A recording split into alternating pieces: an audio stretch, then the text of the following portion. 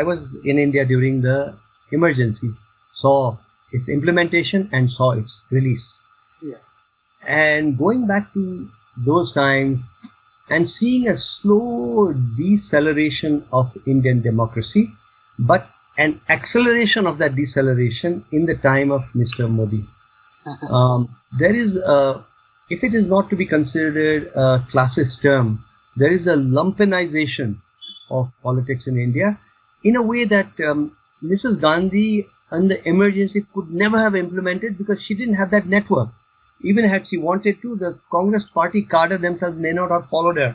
But you've got the RSS and the Hindutva brigade in every mohalla in most parts of India, and that is where the fact that the top-down message is so dangerous and divisive and negative that it goes right to the capillaries, and it creates political power. It creates silencing, and to think that India is the second largest country in the world, and so many people are impacted by this distress. If we talk about the Muslims, we talk about 200 million Muslims, and the distress of that category.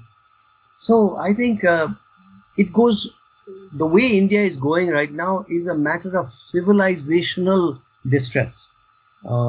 Besides the individualized, collective, cumulative distress of so many individuals, and the inability to connect the dots. So everything is seen from the perspective of an ultra-rightist, Hindutva-laced, and I use the term laced, ideology that is actually running the state right now. So it is creating a silencing. I would compare Trump's United States going through a parallel crisis and Mr. Modi's India. In the US, you can see mainstream media pushing back. Yeah. In India, I do not see the mainstream media pushing back. And if you then go to the vernaculars, I believe that the situation is even worse. So a whole new reality is being created, which is becomes then the new reality, the new horrific new normal that I believe will lead to. I cannot look ahead, not being a philosopher, not a sociologist, but what kind of accidents lie ahead are seen in the accidents that we have already seen just pre-COVID, the pandemic, and which are probably set to resume after the pandemic sort of trails away. But I'm wondering what it could be the role of media in trying to at least create some kind of a break to this.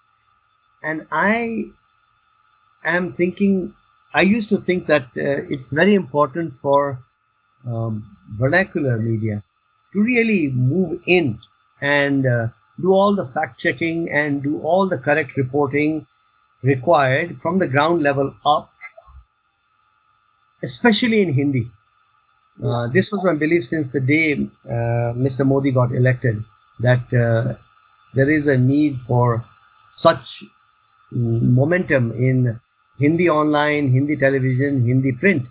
I'm sure some of that is happening. I see programs, for example, by Ravish Kumar and others, but not nearly enough, because we've got such a large market and they're being fed, and the market is being fed poison, essentially, seems from my perspective, in Kathmandu.